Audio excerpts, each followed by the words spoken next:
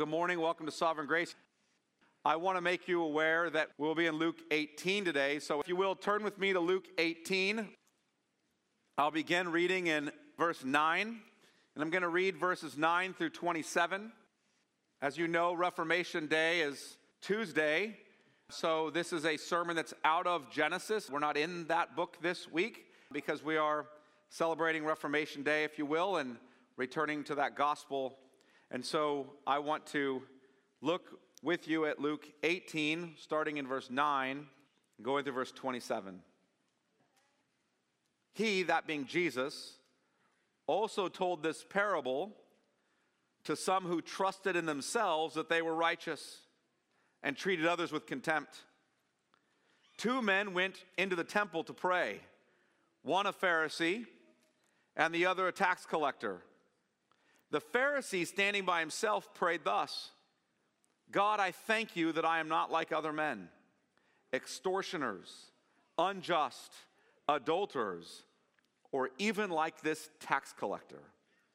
I fast twice a week. I give tithes of all that I get. But the tax collector, standing far off, would not even lift up his eyes to heaven, but beat his breast, saying, God, be merciful to me, a sinner. I tell you, this man went down to his house justified rather than the other. For everyone who exalts himself will be humbled, but the one who humbles himself will be exalted. Now they were bringing even infants to him, that he might touch them. And when the disciples saw it, they rebuked them. But Jesus called them to him, saying, Let the children come to me, and do not hinder them, for to such belongs the kingdom of God. Truly I say to you, whoever does not receive the kingdom of God like a child shall not enter it. And a ruler asked him, Good teacher, what must I do to inherit eternal life? And Jesus said to him, Why do you call me good? No one is good except God alone. You know the commandments. Do not commit adultery. Do not murder. Do not steal. Do not bear false witness. Honor your father and mother. And he said, All these I've kept from my youth. When Jesus heard this, he said to him, One thing you still lack. Sell all that you have and distribute to the poor, and you will have treasure in heaven, and come follow me. But when he heard these things, he became very sad, for he was extremely rich. Jesus, seeing that he had become sad, said, How difficult it is for those who have wealth to enter the kingdom of God. For it is easier for a camel to go through the eye of a needle than for a rich person to enter the kingdom of God. Those who heard it said, Then who can be saved? But he said, What is impossible with man is possible with God.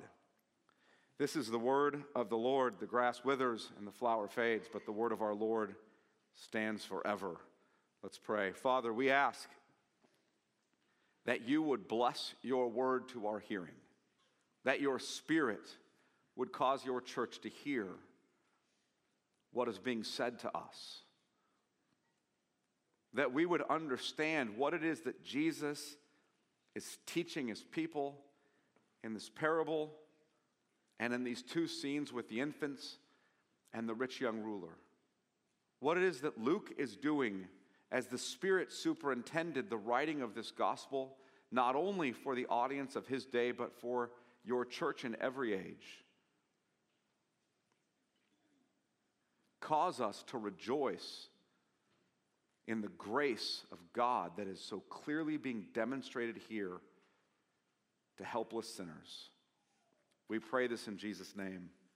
Amen. Well, this week, many in the church, as I said, are celebrating Reformation Day.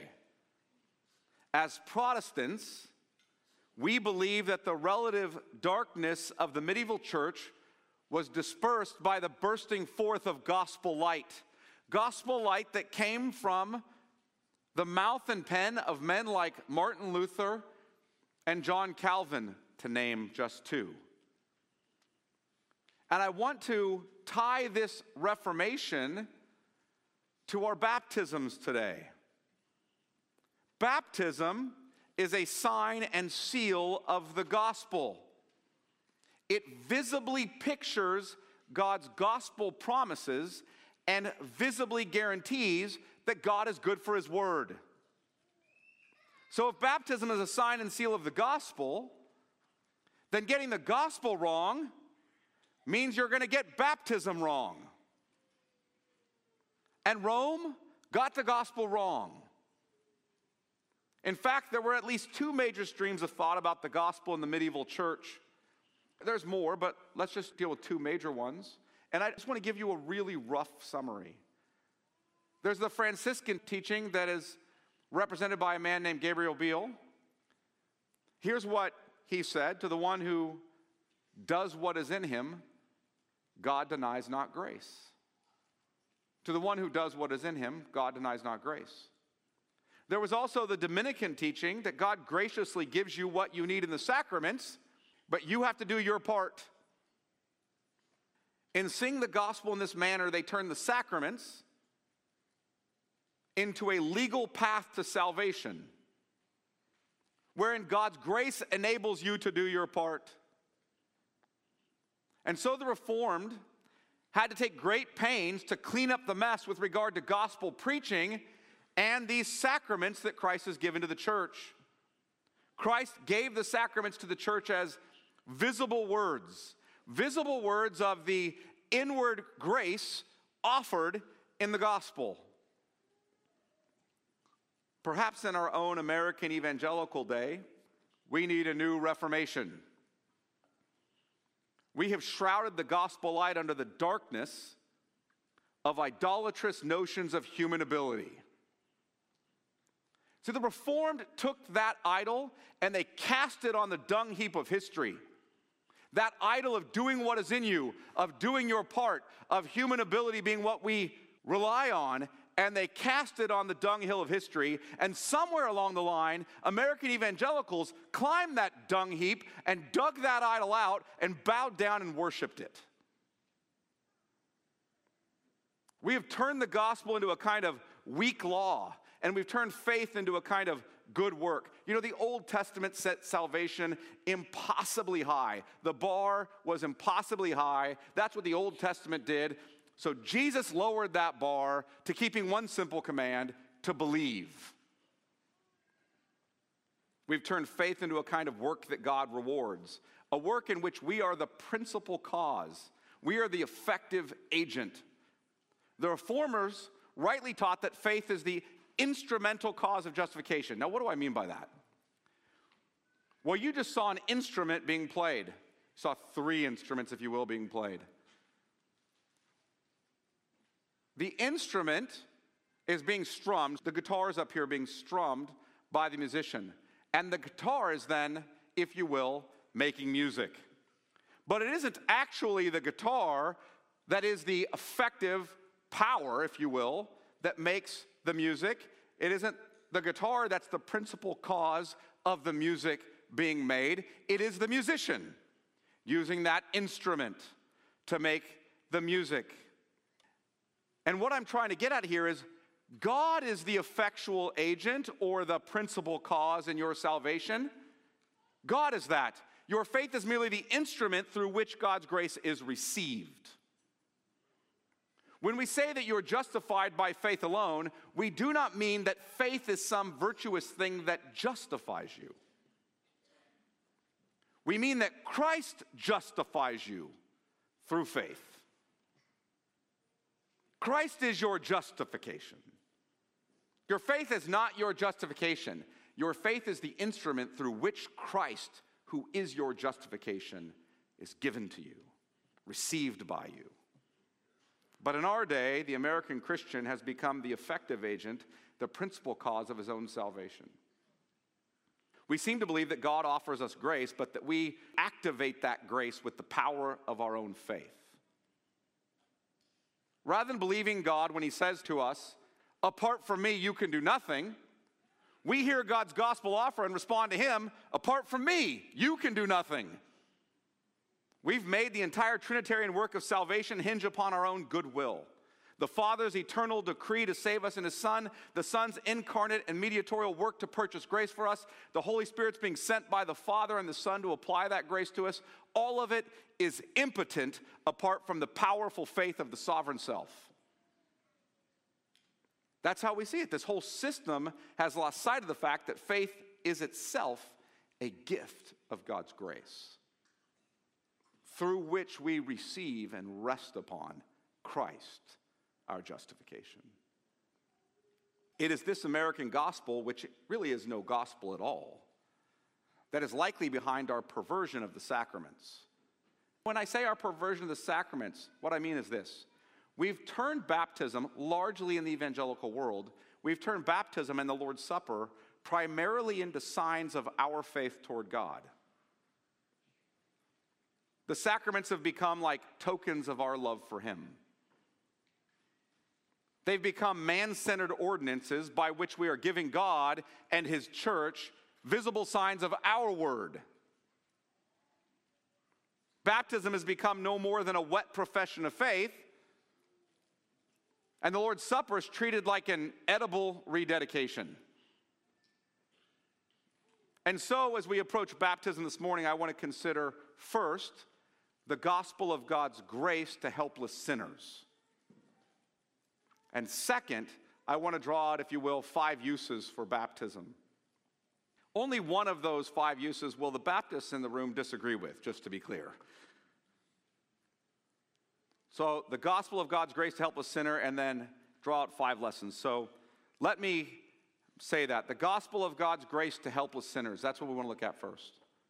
Now, I want you to notice that Luke, in Luke 18, 9 through 27, is going to present you with one parable, the Pharisee and the tax collector, and then 2 stories that are communicating to you the nature of God's grace and the utter helplessness that we have to save ourselves. So let's consider the parable first. Look with me at Luke 18, verse 9. We'll just read 9 through 12 and note the contrast that Jesus is teaching here. He also told this parable to some who trusted in themselves that they were righteous. So you hear who the parable is being told to? People who trusted in themselves that they were righteous and treated others with contempt. 2 men went up into the temple to pray, one a Pharisee and the other a tax collector. The Pharisee, standing by himself, prayed thus, God, I thank you that I am not like other men, extortioners, unjust, adulterers, or even like this tax collector. I fast twice a week. I give tithes of all that I get. You wonder if the Pharisee is going to stop at this point and say, okay, Lord, now I'm going to wait for you to thank me. Look at what an amazing guy I am. Goes on. But the tax collector, standing far off, would not even lift up his eyes to heaven, but beat his breast, saying, God, be merciful to me, a sinner. I tell you, this man went down to his house justified, that being the tax collector. This man went down to his house justified rather than the other. For everyone who exalts himself will be humbled, but the one who humbles himself will be exalted. Notice the contrast that Jesus is teaching here. The Pharisee is a good man in the eyes of society. Externally, he keeps the law and the traditions. He professes faith in the God of Abraham and Isaac and Jacob. He's a child of the covenant, descended from the patriarchs. To him belong the law and the prophets and the promised Messiah. He is righteous, or at least he and others consider him righteous. And then you get to Luke 18:13 with the tax collector. The tax collector is the dregs of society. He has turned on his own people to enrich himself by assisting their oppressor. You imagine a foreign nation oppresses you, and then you buy the right to take money from the people so that you can help the foreign nation oppress your own people. You understand how you might see that kind of guy? He is unrighteous, and he and others know it. And the prayers between these two are so dramatically different. One man celebrates his own faith and good works in his prayers. The other humbly looks down, beats his breast, and says, God, be merciful to me, a sinner. And Jesus gives his verdict between these two. The tax collector is justified. The Pharisee is not. God gives grace to the humble, but opposes the proud. Now, we could wrongly turn this passage into a parable about the virtue of humility. Do you see how that might come? Okay, just gin up enough humility. The virtue of the humility and of the tax collector, and we can congratulate him for his humble faith. But that would be missing the point. The point is really not humble faith is an offering that merits you favor with God. The point is that God graciously and mercifully saves helpless sinners. Friends, one of the primary reasons that the first fruit of a true and lively faith is repentance is because when God opens your eyes to see the light of the gospel of the glory of Christ, when you see the superabounding grace of God in Christ against the backdrop of his terrifying holiness and your own sin, then you finally see yourself as you truly are, and as you are, and you hate your sins and you repent. When you see the truth of who God is and who you are, you repent in dust and ashes. You declare, woe is me, for I'm done. I'm a man of unclean lips, and I dwell among a people of unclean lips. And you cast yourself upon the mercy of God in Christ, knowing that he is your only hope of salvation. And you declare, nothing in my hands I bring, simply to thy cross I cling. And we see the contrast played out in the next two stories. The same contrast is played out in the next two stories. And as we consider these next two stories, I do want you to recognize something that a lot of people don't pay much attention to, but we ought to. This story about bringing the infants to Jesus, followed by the rich young ruler story, are told together. These two stories are told together in every single one of the synoptic gospels. So in Matthew, Mark, and Luke, these two stories are told together. So let's consider the first one. Look at Luke 18:15. Now they being these disciples of Jesus, not the 12, but those people around who were believing in him and trusting in him, they were bringing even infants to him that he might touch them. Now, Mark and Matthew both give us some more color on this. The touching of them isn't just, touch my infant. They wanted Jesus to bless them. So they're bringing the infants to bless them. Brephe, this is an infant. An infant. They're bringing infants to him so that he might bless them. And when the disciples saw it, they rebuked them. The disciples actually become quite agitated. What does he have to do with these infants? But Jesus called them to him, saying, let the children come to me, and do not hinder them, for to such belongs the kingdom of God. In fact, we're told in Mark that he becomes quite angry with the disciples, but Matthew and Mark both tell us that these parents are bringing their infants to Jesus, so he'd lay his hands on them and bless them. The parents are trusting in Jesus. They want his blessing on their children, and the disciples rebuke them for coming to him for this. The disciples seem to take the posture of, what does Jesus have to do with blessing your infants? He's busy with more important matters. But Jesus became indignant, Mark tells us, deeply angry at the behavior of his disciples. They were missing something so important to the heart of God. They did not understand their Lord. Sovereign grace. Here is God standing incarnate before his people. You're saying, do you want to know what God is like? He is most clearly revealed to us in the person of his Son. Here he is, standing incarnate before his people. And what do we learn about how the Lord sees your children? Please hear this. We know how God sees your children. The Lord created us male and female and gave us the covenant of marriage, Malachi tells us, so that he might have godly offspring. we mangled that with our sin and rebellion. And in every biblical covenant, we see that grace is being promised in Christ to restore what we have destroyed. For God is covenanting with households, with believers and their children. Across every biblical covenant, God promises to be God to us and to our children after us. Now listen, the promise is so secure that even if one spouse is an unbeliever, that does not threaten the covenant status of the child. As Paul says, the child of even one believing parent is holy. Now what does he mean? He doesn't mean internally holy, that they are believers. He means that they are set apart from the world as part of God's covenant people. And as our covenant God stood incarnate before his disciples, these parents and their infants, as they did that, they saw and heard how God sees their children. Look at verse 16 again.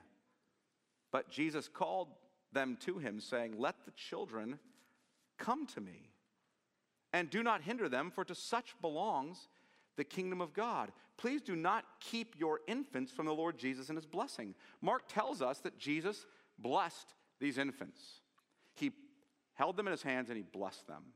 Now we see Jesus bless people twice in the Gospels. That's it. He gives two blessings in the Gospels.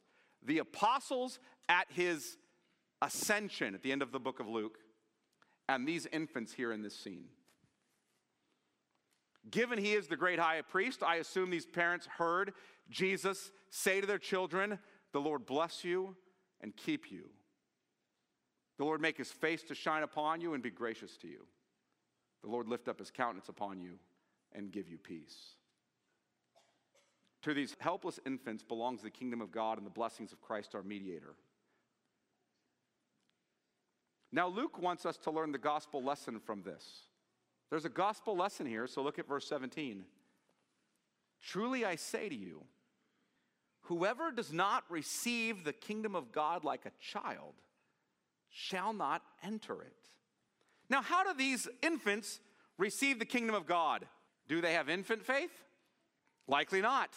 Maybe. What's the point Jesus is driving at? The point he's driving at is that they are utterly helpless, and the Lord graciously gives them the kingdom of God. And that is the only way to receive the kingdom of God, as a helpless sinner to whom God is gracious.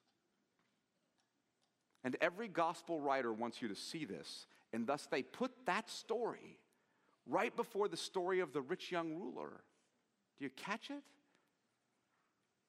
The only way you receive the kingdom of God is as a helpless sinner to whom God has been gracious.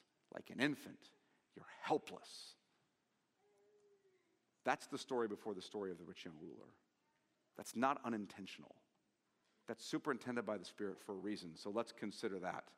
Look at Luke 18:18. "And a ruler asked him, 'Good teacher, what must I do to inherit eternal life?'" Here's how the Greek is here. "Having done what will I inherit eternal life?" You hear the emphasis? Having done what will I inherit eternal life? Now look what Jesus goes on to say. "And Jesus said to him," verse 19, Jesus said to him, "Why do you call me good? No one is good except God alone. You know the commandments. Do not commit adultery. Do not murder. Do not steal. Do not bear false witness. Honor your father and mother." And he said, "All these I've kept from my youth." When Jesus heard this, he said to him, "One thing you still lack. Sell all that you have and distribute to the poor, and you'll have treasure in heaven, and come follow me." Now, what is Jesus doing here? He starts with the second table of the law and says, if you want to inherit eternal life by law keeping, then keep it all. Do it all. Remarkably, and somewhat insanely, the rich young ruler says, "I have. I've kept all those from the time I was young." So because Jesus loved him, Jesus exposed his heart and demonstrated his inability to merit eternal life through his own law keeping. So Jesus takes him to the first table of the law. Now that might not seem readily apparent to you at first, but let's put this in context. Here's the second table. I've done that. Let's go to the first table. Give up everything you have. Sell it all and give the proceeds to the poor. In other words, as Jesus has said more than once, you cannot serve both God and money. You shall not have any other gods before me. And what's the young ruler's response to this? Verse 23. But when he heard these things, he became very sad, for he was extremely rich.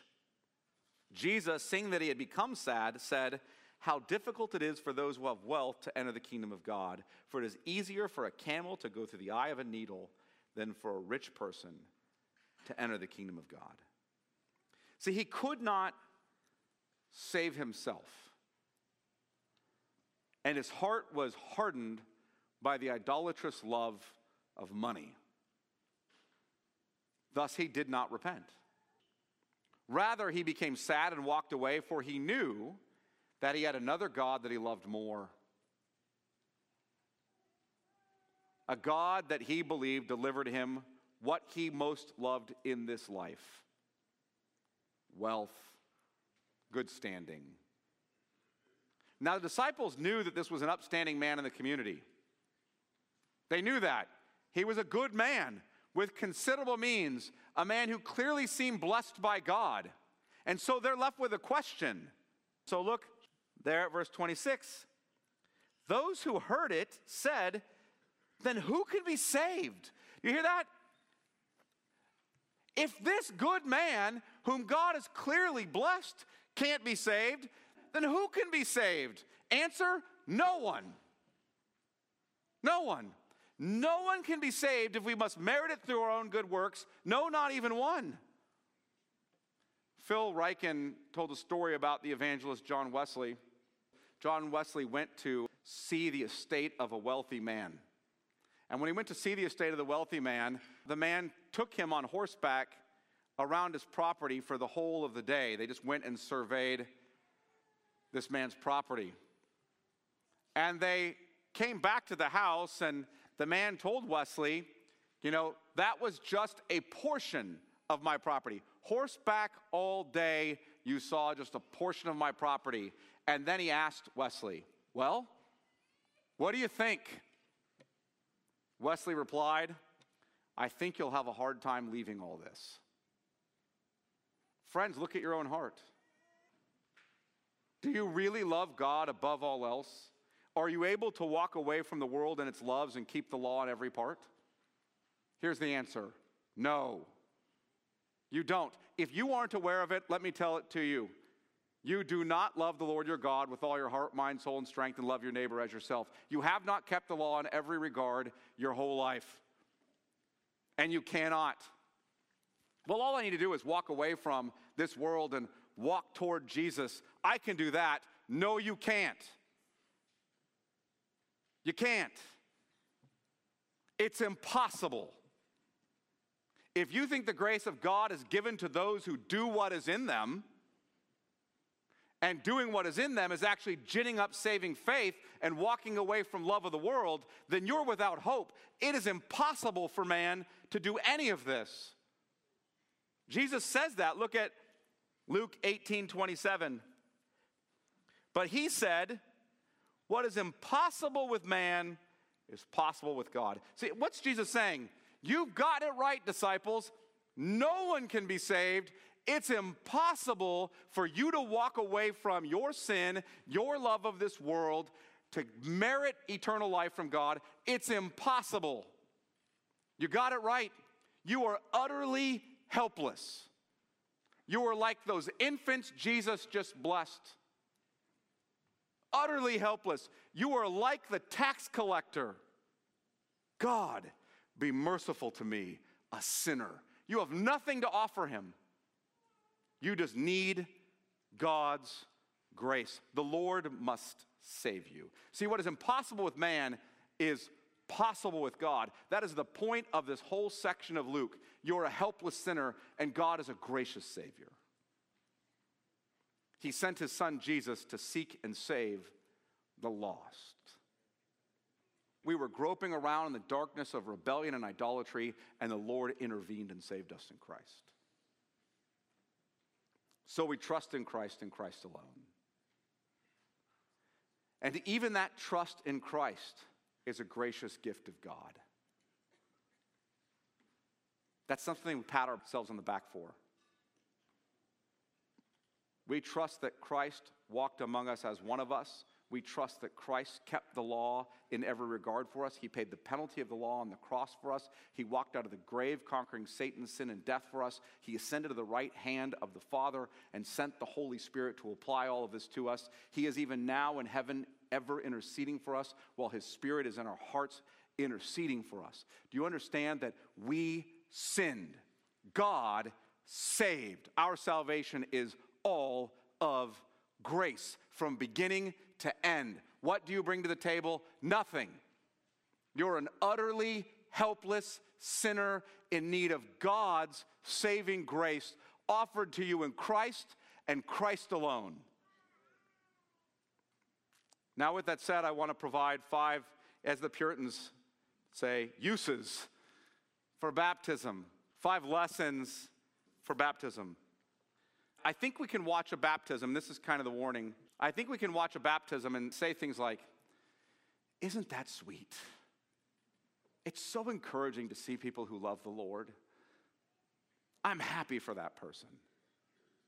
But Sovereign Grace, I want to exhort you to come to baptism and see a visible sign of God's grace in Christ. First, at every baptism, I want you to say this in your heart. Every baptism, behold our God. Behold our God. Baptism declares to you that the gospel is the power of God for salvation to all who believe. The gospel word is omnipotently powerful to save sinners. It is powerful to save even me. Saints, baptism is not, listen, baptism is not me saying to God, I believe, and this sacrament shows that I really mean it.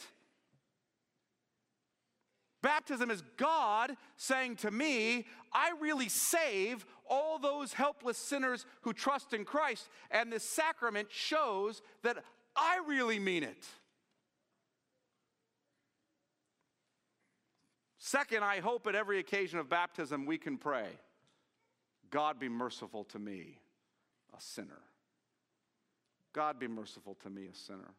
Every time a sacrament is given, I'm continually reminded that I'm not just a man, but a man whom God has freely justified. I'm not a good man, but a man to whom God has been gratuitously good. I'm not a man who merits God's love, but a man to whom God has been merciful out of the great love which he has for me. Baptism says to me that God is merciful to sinners, even me. Even me. Now, whether I'm baptized in water before or after I credibly profess faith is not the primary concern. The primary concern is that I believe in the Christ who is promised in the visible word of baptism. Baptism is the visible token of God's gracious salvation through the death and resurrection of Christ. But there is no automatic grace that comes through the water. You must respond to God's promise with faith, the pledge of a good conscience, if you're to be saved. Third, when a baptism happens, I want you to hear this. Let God be true and every man a liar. Baptism is a sign and seal of God's loving kindness in giving his Son. It is a visible and confirming word that tells of God's promise to save all of his people in his Son. Listen, baptism is not a token of our love to God. It's a token of his love to us. It's not a visible sign of our confession of faith to him, but of his word of promise to us. In other words, it's not a sign which we offer to God to help his weak faith believe our word. It is a sign and seal that God offers to us to help our weak faith believe his word. Now, does everyone who receives the sign of baptism externally, in other words, they're baptized, definitely have the internal reality, the saving grace that baptism offers? No, of course not. Has everyone who has ever been baptized into Christ with water also been baptized into Christ by the Holy Spirit? No. No. Simon Magus was baptized in water upon a credible profession of faith by an apostle, and he did not believe. If every baptized member of the church had a true and lively faith, then there would be no need for warnings about apostasy in the new covenant. Let me say this too. There would be no statement like, they went out from us because they were not really of us. There would be no need for that kind of talk. Because true faith perseveres. Wouldn't see apostasy. But here comes the objection. It comes all the time. Well, if baptism is a sign and seal of God's promise, and not everyone who receives that sign is saved, then how can God's promise not be faulty? Doesn't that mean God's promise is faulty? Yes, God gave the promises, and God signed and sealed them visibly. Yet someone may be visibly given the promise of God in baptism, and yet never receive the promise of God by faith internally in his heart. Friends, that's not new to new covenant sacraments. That's always been the case. A man could have been circumcised, so receiving the sign and seal of the promise of the Christ, receiving a sign and seal of righteousness by faith, a sign and seal of a new and cleansed heart, and yet not have those realities in his heart. But that does not undermine the promise of God. Just because a man or an infant was circumcised, was signed and sealed with the promises of God in the foreskin of his flesh, does not mean he was saved. His parents could hear the covenant promise, I will be your God and you will be my people. And then they could give the sign and seal of that promise to their infant son, and yet that child might never be saved. He might never possess the promise by faith. Well, then what advantage has the Jew? Or what is the value of circumcision? Much in every way. To begin with, the Jews were entrusted with the oracles of God. But what if some were unfaithful? Ishmael, Esau, we can keep going. What if some were unfaithful? Does their faithlessness nullify the faithfulness of God?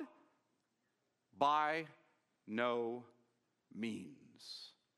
Let God be true, though everyone were a liar. And this is what I want you to come to every time a baptism happens.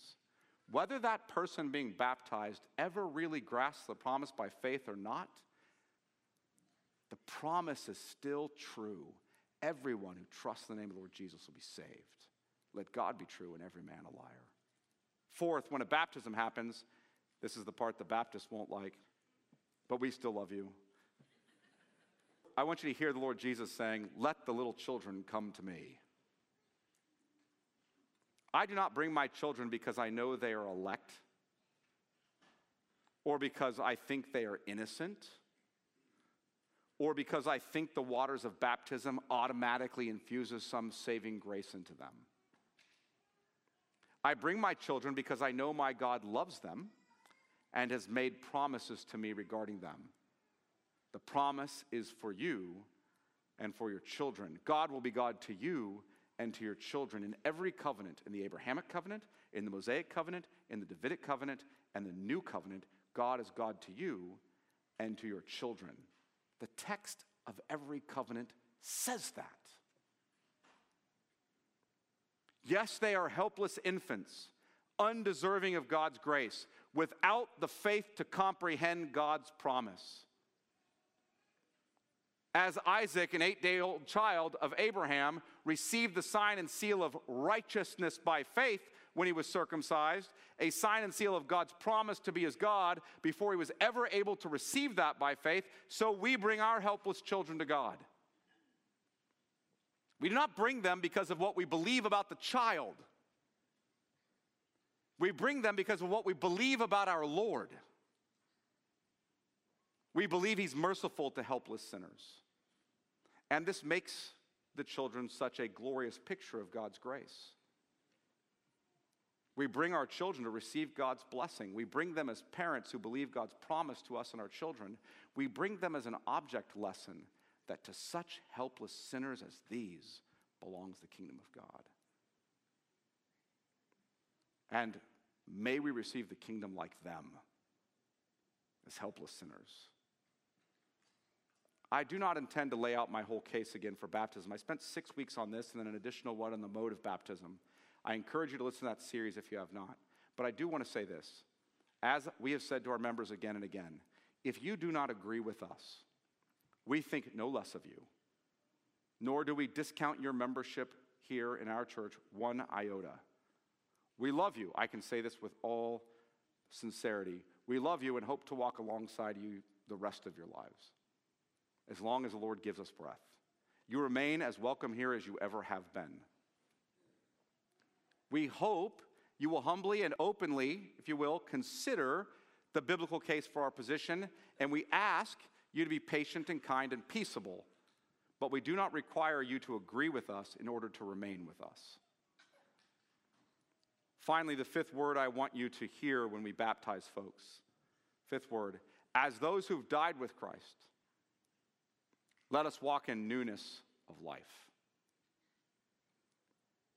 Yes, the gospel is the good news of free and superabounding grace in Christ for sinners, grace greater than all my sin. But because grace superabounds, does not mean that we should continue in sin. In fact, it is because grace superabounds that all those united to Christ by faith will not continue in sin. Sovereign grace, we must not put Christ to the test as Israel did after her baptism. You remember Israel, the whole nation, a million of them or so, went through the Red Sea. It's called a baptism. All of them, infants through adults, went through the baptism of Moses, and we get a warning. That's an example for us. It's a tupos, it's a type of what was to come in the baptism of Christ. And it's an example for us that we heed the warning that they heard. Do not be like them who after their baptism, they walked in sin in the wilderness and so died there. They were all baptized in the Red Sea, but they were not all saved. Many fell in the wilderness as they awaited their inheritance in the promised land. And as we walk as sojourners in this world, having been baptized into Christ, our Red Sea, saved from the tyranny of Pharaoh, who is the devil, may we not treat grace as a license to sin. But rather, may we with grateful hearts walk worthy of the gospel to which we've been called. May the Lord bless us in this way. Let me pray. Father, we are thankful for the grace that we've been shown in Christ, a grace that's been given to utterly helpless sinners, a grace that we've received through faith, a grace that is from beginning to end your gift to us in your Son and by the Spirit. We are thankful. May we be people who every time we approach a sacrament, whether baptism or the Lord's Supper, we are reminded that our gracious God has given us a visible sign to strengthen our weak faith, that you are the God who makes promises to save us, and you are the God who keeps them. May we be in awe of your tremendous grace toward us, superabounding grace that we have in Christ. May we continue to cast ourselves upon Christ, to beat our breast and say, God, have mercy on us, sinners. And may we know that Christ is a great Savior. Give thanks for him and be pleased to walk with him. In Jesus' name, amen.